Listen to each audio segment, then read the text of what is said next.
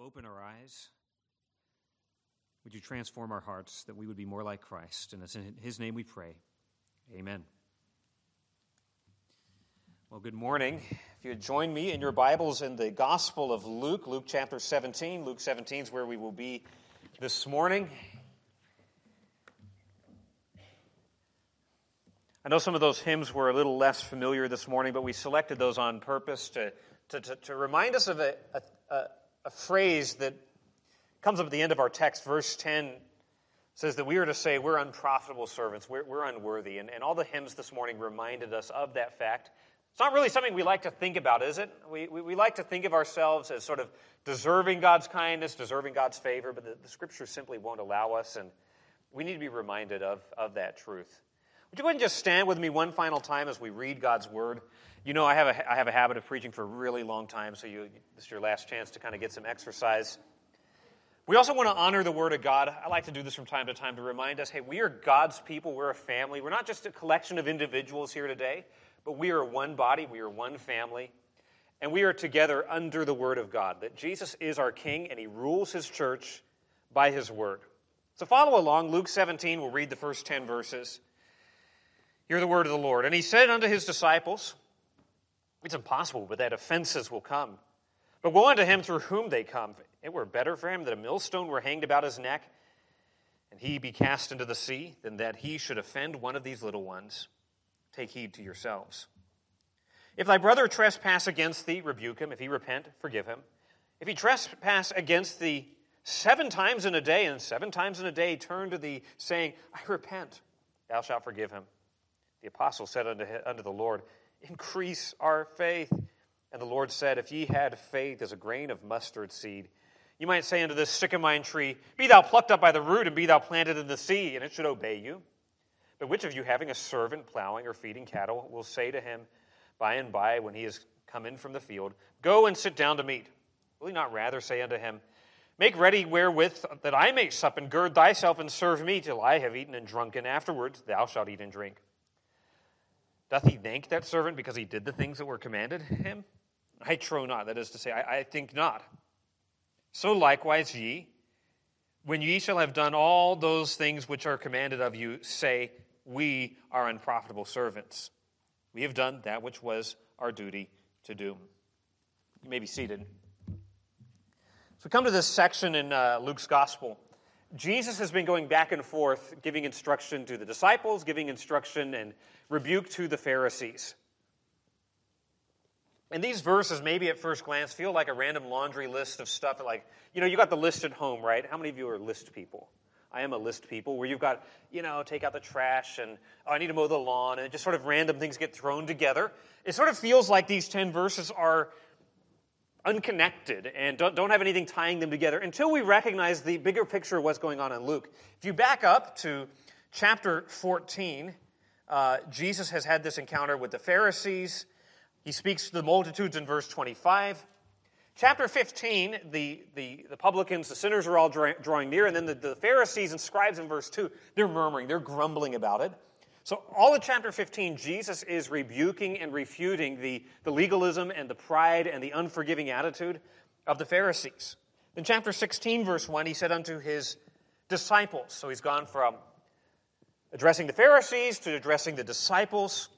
Then verse 14, the Pharisees, they were covetous. They heard these things. They derided him. So we've gone Pharisees, disciples, Pharisees, and now we come back in chapter 17 to addressing the disciples. There's been this back and forth contrast between disciples, Christians, here's how you are supposed to live, and then Pharisees, here's how they're responding and reacting to Jesus. So here's what I think is going on here in chapter 17. This is not just Luke being like, hey, I've got all these sort of sayings of Jesus, let me just sort of throw them into a blender. No, this here is concluding a section that has been giving us this back and forth comparison between here's how the Pharisees respond to Jesus, and here's how disciples are supposed to live. There is to be a fundamental difference between Pharisees and disciples, between genuine Christians and fakers, right? Between hypocrites. I guarantee you this, if you have conversations with anybody for any length of time and you're trying to, maybe give the gospel to them, they'll be like, you know what, I did the church thing, but there were so many hypocrites in the church. I've heard that before. And guess what? It's true, right? The church does have hypocrites in it. But listen, there is to be a distinction between disciples, genuine believers, and hypocrites, those who put on a mask and fake it, right? And so Jesus is telling the disciples, sort of, if you think about how the Pharisees behaved, these 10 verses are saying, you guys need to be different. These are almost like tests. These are almost like ways you can evaluate your own heart to say, am I a Pharisee or am I a disciple? Am I a follower of Jesus or am I a hypocrite? Am I a fake? So this comes at the end of that back and forth. Now, verse 11 will resume that theme of the travel. It came to pass as he went to Jerusalem. Remember what's going on in this whole section of Luke, these 10 chapters. We have Jesus traveling to Jerusalem for the Passion Week. And when we get these reminders of, and by the way, he's traveling, it's almost like we begin a new little subunit. So this is wrapping up this unit, this section of the journey to Jerusalem, with this concluding paragraph about disciples, you're different than Pharisees. Christians, you're different than hypocrites, or you ought to be. So what is it that makes us different? How should we be different than a hypocrite, than a faker? Well, let me tell you, it's more than just theology. The Pharisees actually had pretty decent theology in many ways. Unlike the Sadducees, they believed the entire Old Testament. The Sadducees only took the Torah. Pharisees are like, hey, we accept the entire Old Testament. So did Jesus. The Pharisees, unlike the Sadducees, believed in miracles, right? The Sadducees were like the theological liberals who were like, miracles don't happen. The Pharisees were like, yeah, no, God does do miracles. There is going to be a resurrection. They believed in angels. They believed in taking God's word seriously. Except they were a bunch of hypocrites, right? And they added all of their own rules to God's word. So the difference is not simply one of theology, not simply one of believing the right things on paper or subscribing to a certain doctrinal statement. It's more serious than that. It goes down to the heart. So here's some distinguishing characteristics of a genuine disciple. Let's walk through them here in this paragraph. A disciple, number one, must avoid ensnaring others. Must avoid ensnaring others. These first couple of verses, Jesus uses this word offenses. He says it's impossible that offenses will come. Now, we use the word offended in the year 2021 for anything we don't like. Like, oh, that offended me. Like, I can't believe you said that. That really harmed me. That really hurt me. He's not using the word in that sense. The word that's translated offenses in verse 1 is the word scandalon, right? We get the word scandal from it. And originally the term referred to the bait stick on a trap, right? You put the little cheese on the thing for the mouse comes and gets the cheese, and then just walks. No, it's supposed to catch the mouse, but okay. So it's the bit on the trap that sets the trap off. It came to refer to an enticement to sin, right? It came to refer to something that would cause someone else to stumble spiritually. In fact, it's often called a stumbling block. It's often rendered that way. So these are things that might bring destruction or harm to someone else's faith. Jesus is saying, hey, in a fallen world, stuff is going to happen that is going to bring spiritual harm to others. You cannot prevent it. You cannot say that it's never going to happen. It is inevitable. Offenses, these ensnarements are inevitable. Think about the scandals that have happened in the Church of Jesus Christ that have resulted in many people rejecting the gospel. I mentioned the hypocrites in the church. That would be an example where they were in church, they were trying to learn, and then there's just this blatant hypocrisy where they're just like, you know what, if that's how Christians behave, I'm done. That would be exactly what Jesus is talking about. Or it could be situations where, big mega churches are purporting to preach the gospel. It's just about the money. They're exposed, and people are like, if that's Christianity, boom, I'm done. Jesus is saying, in a fallen world, that kind of thing is going to happen. It might be something doctrinal where someone takes the Bible and then twists the Bible to their own ends. Happens all over. Ways to manipulate spiritual and religious abuse. These are shocking sins that discredit the name of Jesus and lead people to reject the truth. Now, the Pharisees were guilty of precisely this. Through their hypocrisy, through their duplicity, they were making it hard for people to come to Jesus. Remember the tax collectors and sinners. They're coming to hear Jesus, and the Pharisees are like, grumble, grumble, grumble. They don't want that to happen. They're trying to keep people from the truth. They are bringing offense. They're bringing scandal. Jesus is saying, disciples, don't be that way. Now, he starts off by saying it's impossible that they won't come. Like, this is guaranteed. It is inevitable. In a fallen world, people are going to sin, and it very well may put a tripping hazard in your path. But just because sin is inevitable does not mean that it is excusable. right? I'll say that again. Just because sin is inevitable does not mean it is excusable. You hear people say this sometimes. Everyone's a sinner, so we ought to just give that person a pass. Who are we to judge? Sin's inevitable, so we're going to excuse it. No, Jesus says, look at the second part of verse 1, but woe unto him through whom they come. He says, there is going to be judgment that comes on those who cast scandal in front of the way of other people, those who bait a trap through their own sin that brings harm, spiritual harm to another person. Verse 2 is one of the most stunning verses in what Jesus says. It were better for him that a millstone were hanged about his neck and he were cast into the sea than he should offend one of these little ones. Okay, we don't use millstones, but because you go to Walmart, you get your flour, and you might not even just buy the bread, right? We don't even think about how it's made. But in the ancient world, you'd get your wheat, you'd put it on a big rock, and then there would be a big top stone that was round that would grind the wheat that a donkey would actually pull. Or Samson, they put him to work grinding the wheat, turning the mill. It's a big rock. This is not the kind of rock that you just pick around and carry. It's not a pebble that goes in your pocket, okay? We're dealing with a big rock that if this were hung around your neck, thrown in the sea, drowning. We're talking about like mafia-style, concrete boots kind of death. Jesus is saying, you would be better off to face that kind of demise than to face the wrath of a holy God if you have caused spiritual harm to someone else through your sin. Man, that's serious, right? The Pharisees were guilty of that. Jesus is saying, be better off to die a mafia-style death than you should offend. Now, that's not just, you offended me, but that is spiritual harm to one of these little ones. Now, all the commentators I read were like, one of these little ones, this is just referring to young Christians. But in the parallel passages in Matthew 18 and in Mark chapter 9, Jesus has literally just brought a little children into the midst of his disciples to say, hey, these are the kinds of people who enter the kingdom.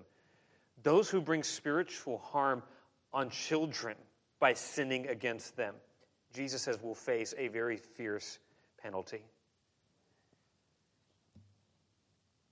So offenses, they're inevitable, but he says they are inexcusable. Better to die than to do that. So then verse 3 goes on to say, take heed to yourselves. Now, I kind of think that should go with verse 2. He's saying, okay, these scandals, these ensnarements, they're going to come.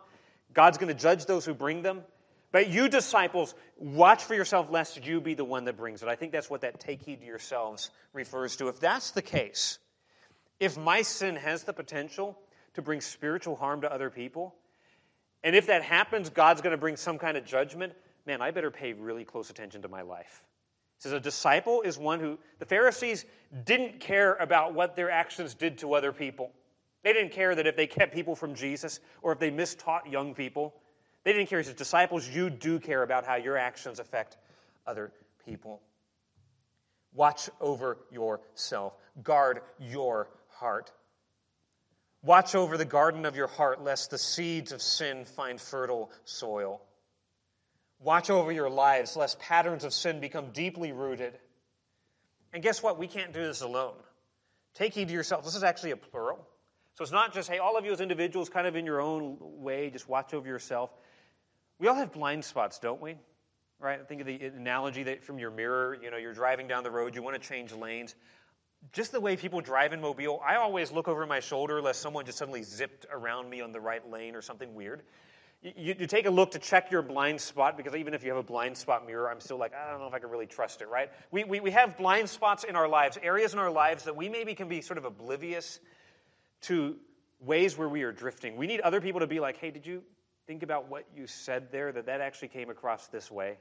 Hey, I've been noticing that you've been missing church services or just kind of rolling in, 15 minutes after the service starts and then not fellowshipping with it. People will begin to notice things in your life that suggest before it becomes a major issue, you can deal with it. I think that's what Jesus is calling to. He's calling us to a lifestyle of accountability. Listen, if all you do is come to church, sit through a sermon, and then go home, you're missing half the point of church, right? Which according to Hebrews 10 is that we would exhort one another in Hebrews 3, and we would watch over one another, and that we would provoke one another to love and to good works. Like you should have conversations with other believers after the service today where you are encouraging them in their walk with Jesus, where you're asking them how's their devotional life going. before we ever cause scandal to someone else, I can almost guarantee that you stopped praying and reading the Bible. Almost always. The walk with Jesus begins to grow cold, and then sin begins to grow hot. It's not a bad thing for you to talk to brothers and sisters in Christ. Hey, tell me what you're reading in the Bible. And if they're like, hey, I've not been reading, that could be a way to stir up the love for Jesus and the walk with Jesus before sin grows. So Jesus is saying, guard yourself lest you be the one who brings that harm on other people. That's why we have regular gatherings of God's people. That's why we have monthly communion, so we have a time every month where we pause to say, I'm going to examine my heart. It's why you need a daily time in the Word of God.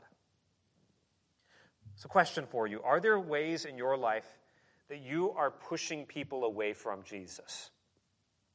Ways that you behave, ways that you talk, sins that are in your life, things that people know about you that are leading people to be like, well, if so-and-so's at Cloverleaf Church, I don't want anything to do with it.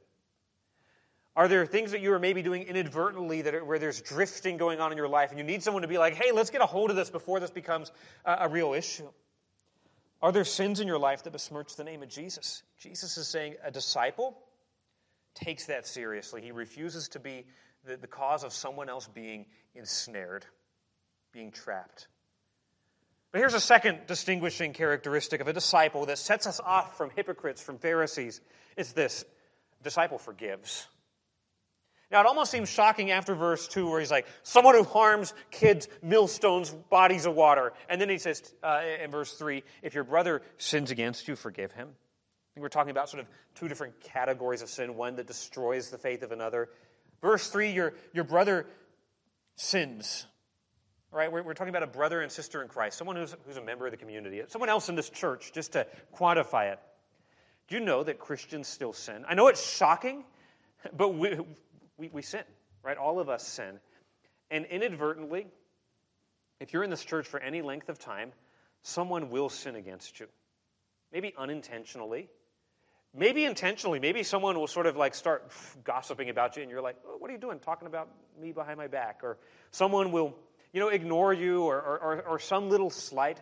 Or maybe something that really does hurt, that damages the relationship.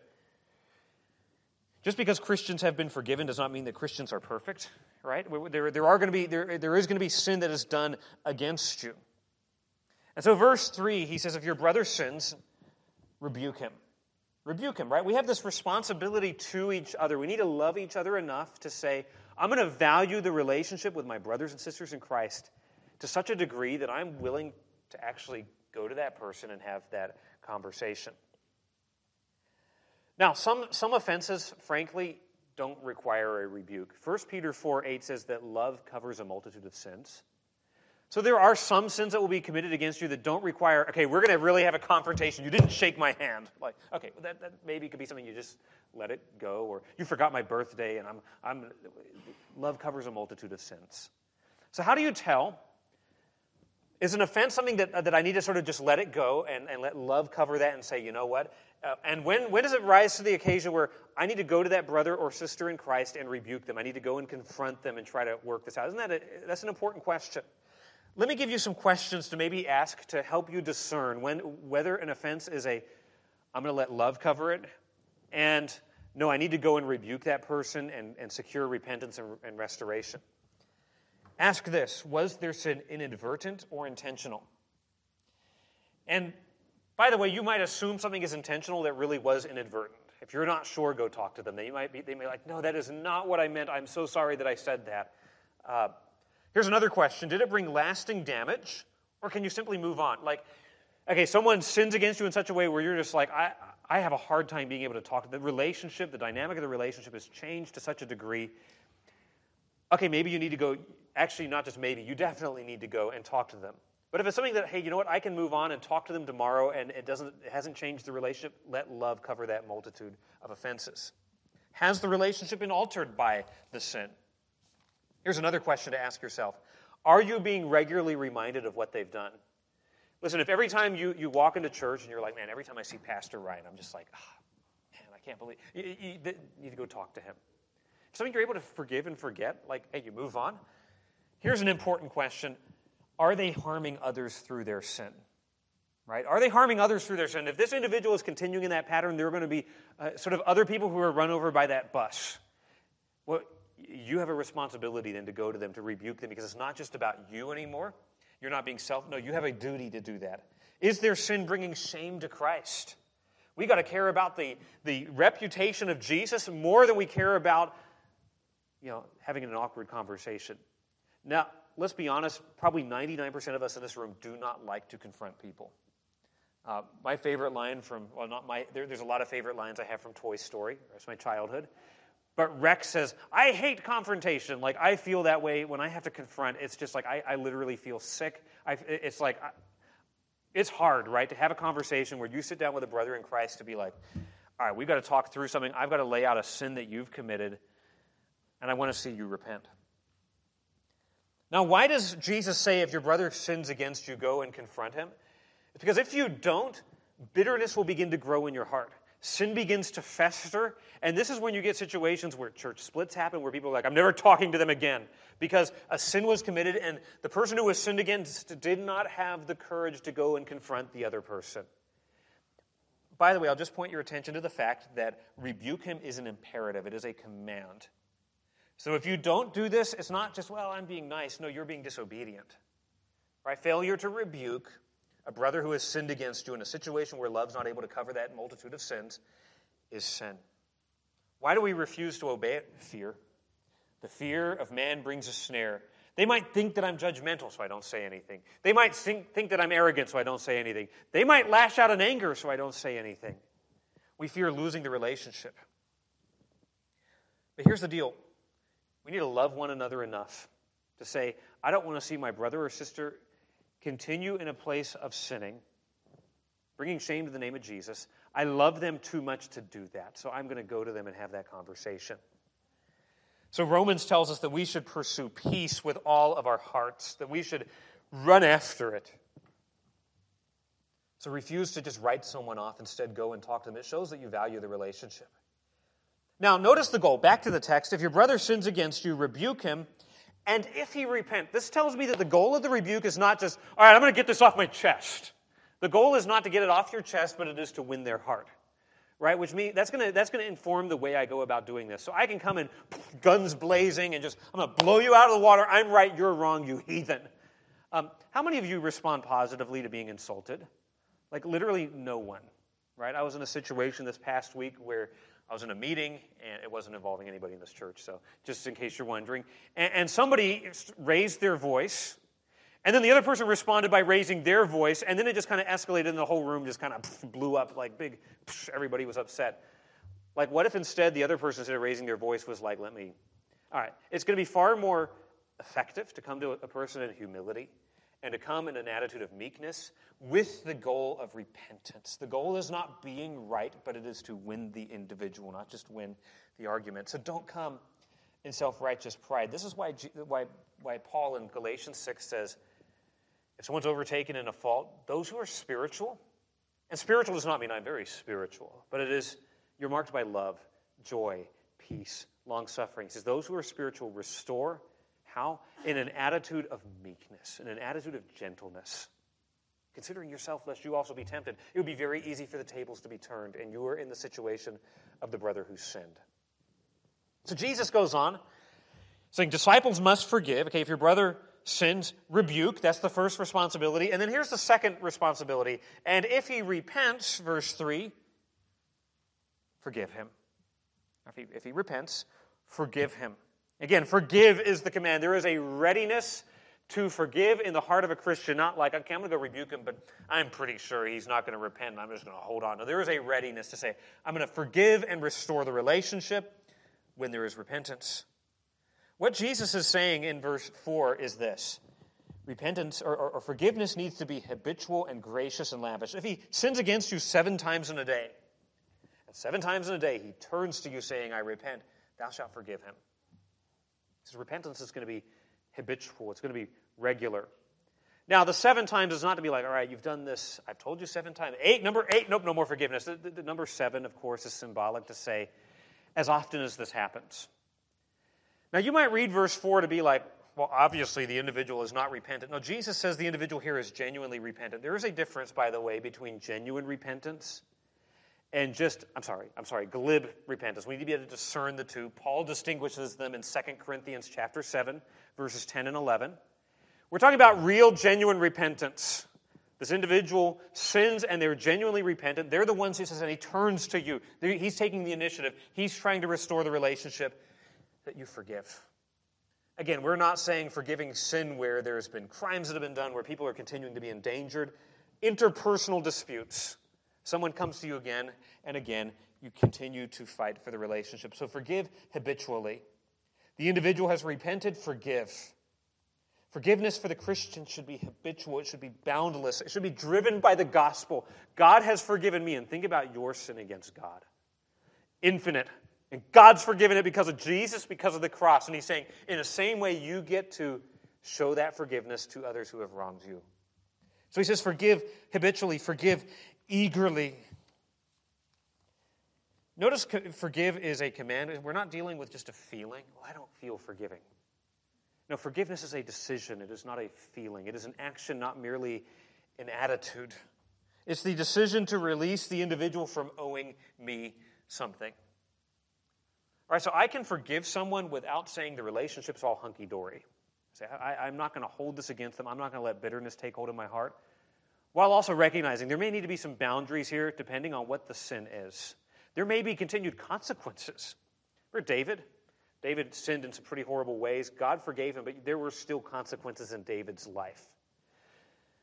So some people will try to use this as a hammer. They'll try to take this verse and turn it around on you to be like, you have to forgive me and therefore no more consequences. I get off scot-free. Someone who does that is not actually genuinely repentant, right? Genuine repentance means I'm willing to take the consequences that my sin deserves. Jesus puts both these truths together, both taking sin seriously and taking grace seriously. We have a tendency to sort of do one or the other, right? Where we're like, we're going to take sin really seriously, and man, we never forgive. The Pharisees were kind of there. Remember, the sinners are coming to Jesus, and they're like, oh, no, those tax collectors, those guys are too bad. Jesus is like, no, I forgive, I welcome those people, so should my people. But we also take repentance seriously. Forgiveness and repentance are linked together, right? Jesus says we need to hold those two together, both repentance, taking sin seriously, and forgiveness, taking grace seriously. And no matter who you are, one side of this equation will be hard for you. If you are a person who tends to like me, not like confrontation, rebuking is hard. And if you're a person who tends to be sort of prideful and very strong and have a very black and white view of the world, forgiveness is hard. This is not easy for anyone, which is why in verse 5, and this brings us to our third distinguishing characteristic of a disciple, the apostle said unto the Lord, increase our faith. I think in light of what Jesus said about you need to watch over yourself, you need to be ready to forgive, they're like, man, this is hard. This is crazy hard. We don't have the ability in ourselves to forgive like that. We need more faith. A disciple has got to avoid ensnaring others. A disciple must forgive. A disciple, number 3, must exercise faith. The apostles said unto the Lord, they're calling him the Lord, the Master, recognizing his authority, increase our faith. Now that presupposes they have some faith. They wouldn't be apostles if they had no faith. They have some faith, and they're saying, Jesus, would you help grow our faith? Remember the man in Mark? Lord, I believe, help thou mine unbelief. Right? Our faith is sustained by God's grace. Faith is not like a human work where I'm like, well, I'm just going to try really hard to gin up more faith. You sometimes get the faith healers on TV. If you just have enough faith, you can be healed and get $1 million and do all these things. No, faith is a gift of God. It is something that is sustained by the promises of God and the grace of God. So they say, increase our faith. They request this faith. I kind of like this little glimpse at the apostles. The apostles are imperfect, right? You would get Peter saying all kinds of crazy stuff, like when his mouth is open, his foot is usually in it, right? Like we see that all over the place. But there is here a recognition of weakness, right? They're recognizing our faith is not where it needs to be. We believe, but help us to believe more. There's a mark of a genuine disciple. If you, in your mind, think about, man, where are the areas where I need to grow spiritually, and you come up with a blank list, you might just be a Pharisee. Right? If you can't think immediately of areas in your life where you're like, here's where growth needs to happen and steps I need to take, If you can't think of those, you might be a Pharisee. We saw back in the previous chapter, look at verse 15 of Luke 16.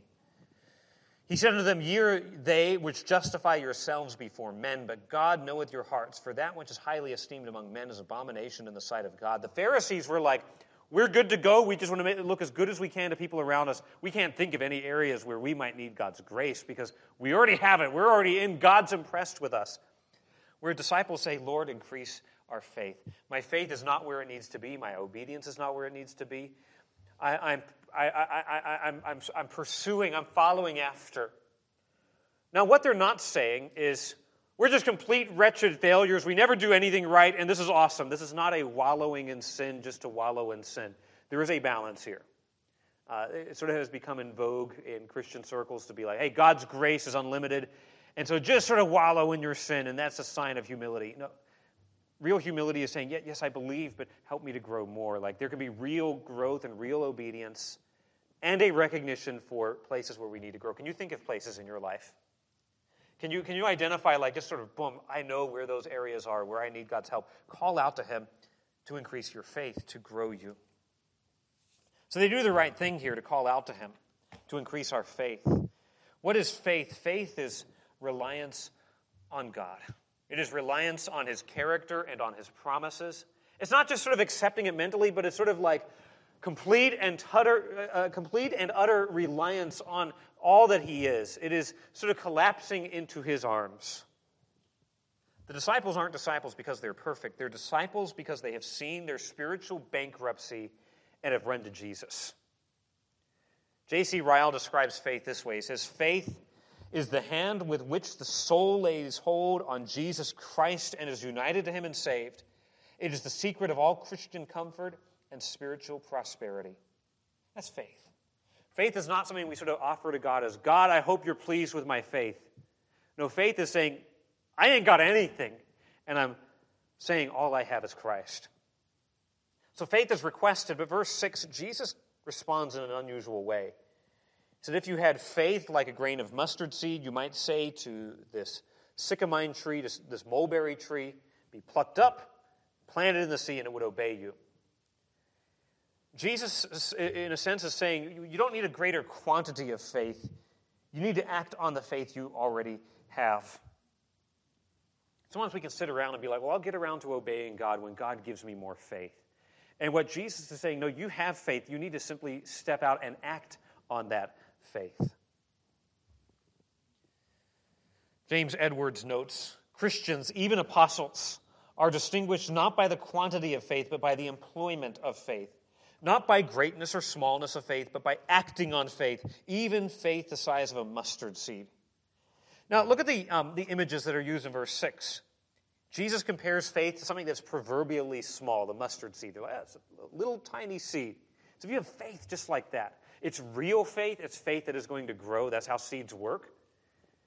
And then he uses this example of the mulberry tree, rendered here the sycamine tree. Here's the thing about the mulberry trees. These were sort of proverbially, for Jewish rabbis, like they epitomized trees that you could not uproot. How many of you have ever tried to dig a stump out before? Okay, some of you who have dug stumps out before, it's not just a like, hey, go out, I'll be in 15 minutes kind of a job. That's why like tree people have those stump grinders that just eat it up for you. That is hard work. These mulberry trees, man, they had a root system that the rabbis believed would stick around for 600 years. The rabbis even had a rule about them, like if you're going to plant one of these, it needs to be 75 feet away from a well or cistern because those roots go so far out. If you've ever had roots in your septic line, you know like how problematic that can be. So it's like, here's a tree that sort of proverbially is impossible to get out of the ground. These are roots that you can't deal with on your own. And here's faith. So if you just had faith, just a little bit of faith, like a mustard seed, you could deal with even the most intractable problem. Forgiving a brother or sister who sinned against you, you don't need much faith to do that. You need to act on the faith you have. Standing guard against sin in your heart, lest you become a snare to other people, you've got the faith. You need to simply act on it. The point of verse 6 is not that faith is like a magical power that you can go around and just sort of willy-nilly plant trees in the ocean. Okay, he's using sort of proverbial, pictorial language here to say faith is powerful when it acts on God's promises. Genuine faith can conquer bitterness. Genuine faith can forgive sinners who have wronged you. Genuine faith can go to war against sin's temptation. We've simply got to be humble enough to ask for it and bold enough to act on it. Again, do you see how Jesus puts together both humility and boldness? Humble enough to ask, give me faith, and bold enough to say, I'm going to act on the faith that you have already given. Do you trust God? Do you really trust God to be able to transform your embittered heart? Enough to say, you know what, I'm going to, on faith, step out and say, I'm going to choose to forgive. Do you believe that the gospel is power enough to break patterns of sin? Do you believe that the Holy Spirit can grant life to someone who is spiritually dead? Do you believe that God can restore a broken relationship? Faith will then take a step and say, I believe God can, and I'm going to act and obey what He has told me to do. So verse 6 is not a carte blanche, like, hey, you can go do whatever you want with faith. Mountain moving, tree planting faith. It's to say that the things that God has commanded you to do, by faith you can do. All right, so this is not just go do whatever, health, wealth, prosperity, name it and claim it. This is to say what has been said in verses 1 to 4, by faith you can do. That's important to get, right? So we don't misinterpret. Verse 6 is preceded by verses 1 to 5. It's not a blank check, but here's the point. A genuine disciple exercises faith, reliance on God's promises. I can't think of any feature that would distinguish a genuine Christian from a hypocrite. I can't think of any feature better than the feature of faith. We are justified by what? Faith and not works. If you don't have faith in the Lord Jesus Christ, you're not actually a Christian. Right? If you're relying on your own works and your own efforts and your own goodness to save you, you're actually a Pharisee and not a disciple. And one of the ways to know that you have exercised saving faith in Jesus is you're exercising obedient faith every day, right? Like that's how faith works. Faith perseveres and faith acts. But let me come to a final distinguishing feature of a disciple. How do I know I'm a disciple or a Pharisee? Finally, we see that a disciple must view himself honestly. So verses 7 to 10, Jesus gives us a little miniature parable. He starts off in verses 7 to 9 describing a fairly common situation. Okay, a guy has got a slave, and he owns a farm because there's plowing and sheep involved. He's just got this one servant who works for him. And here's the scenario. The guy works all day long, and then he comes in. Says the master's not going to be like, all right, man, you've worked hard. Go ahead and just take it easy. I'll do dinner tonight. No, the servant's job then is to come in and cook dinner and then serve dinner, and then and only then does he get to eat his own dinner. And by the way, the master is not going to be like, thank you so much for all you did today. No, that's just your job.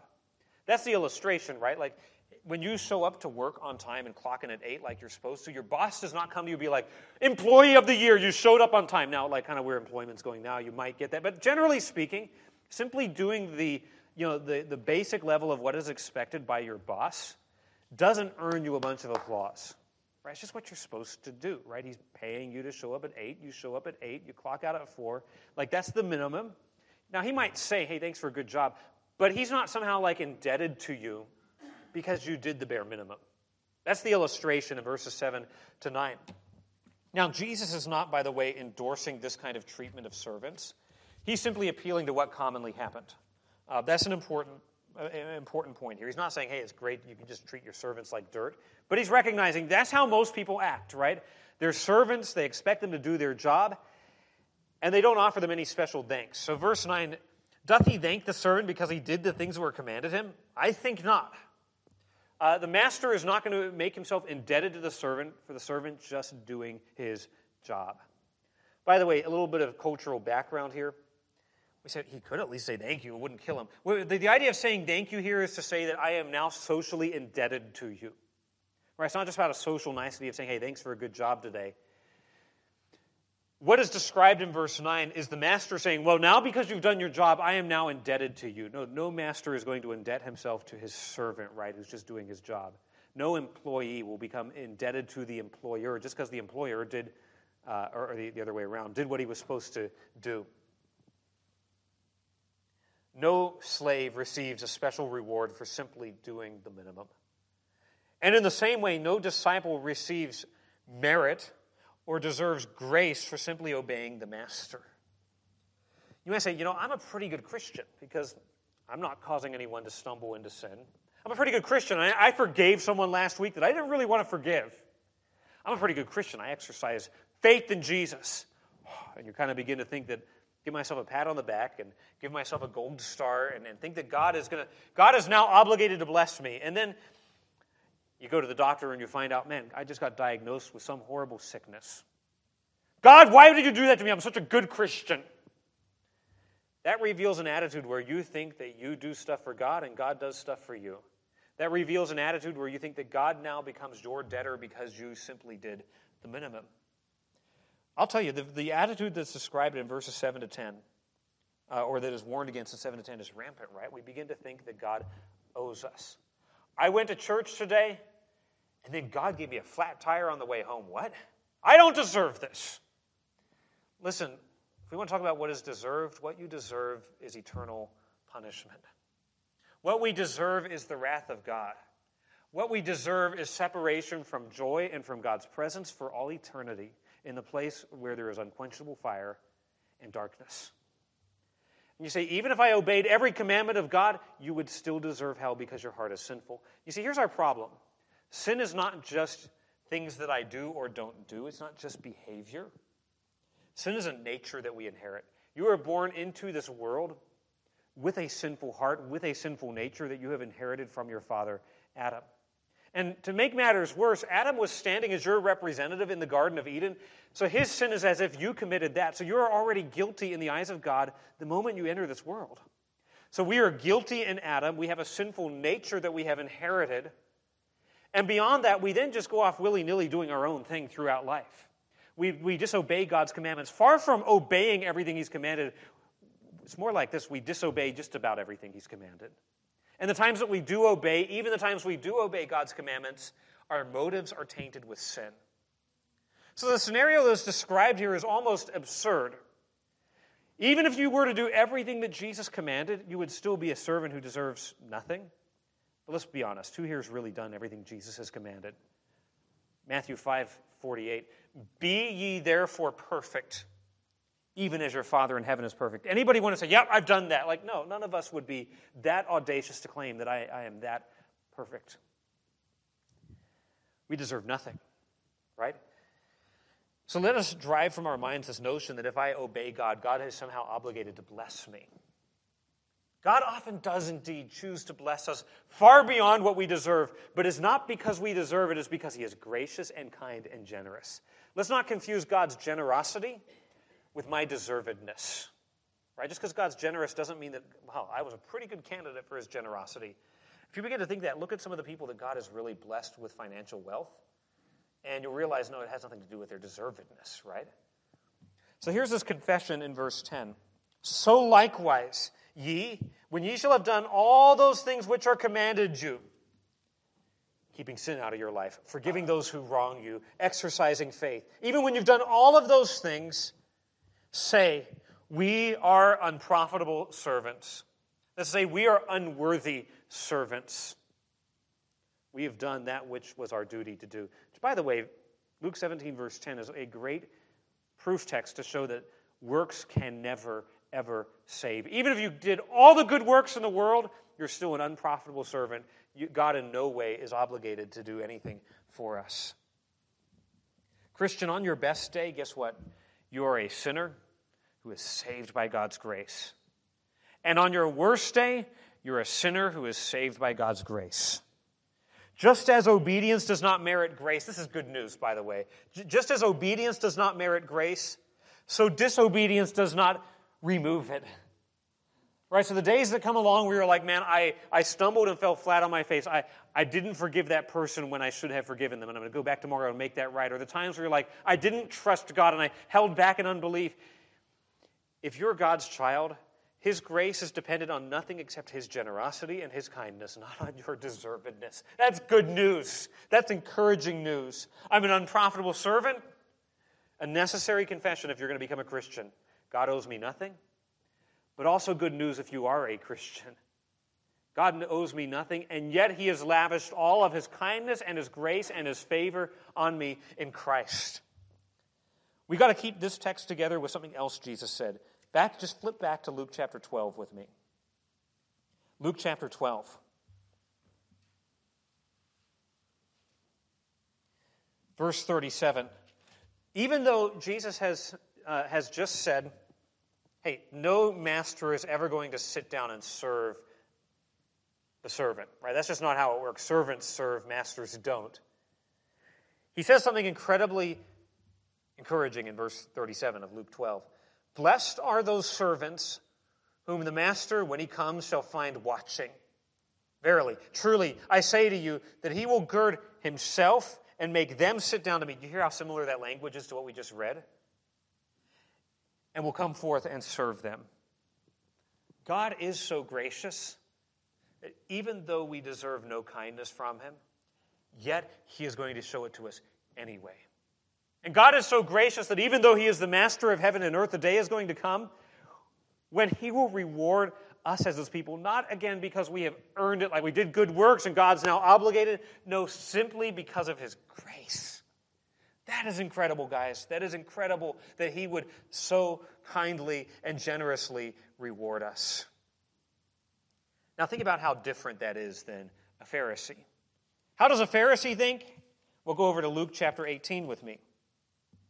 Luke chapter 18, verse 9.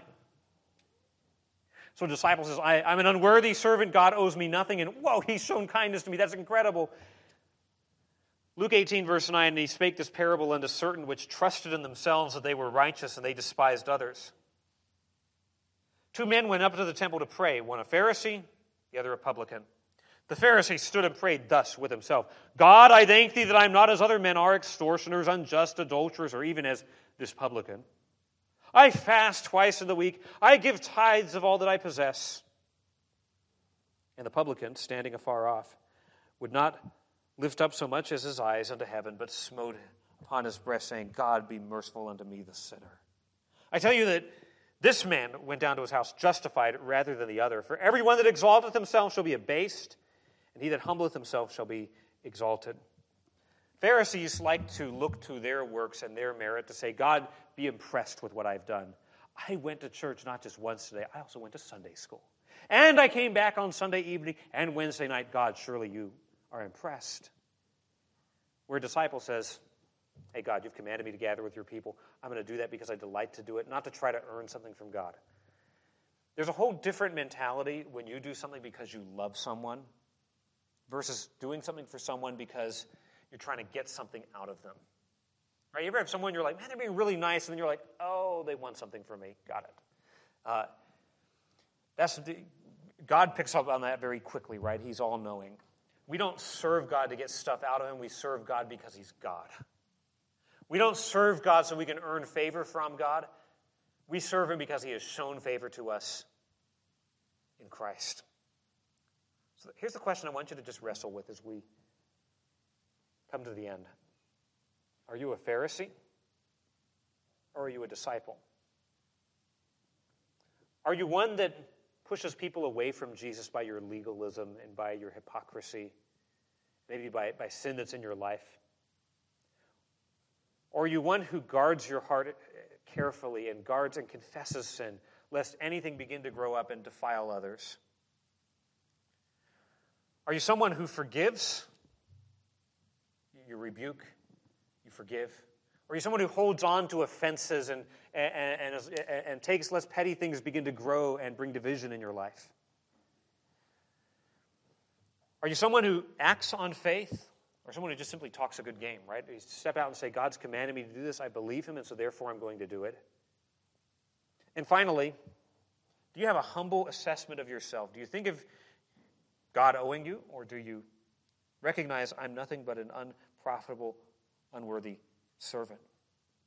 Those are the marks of a disciple.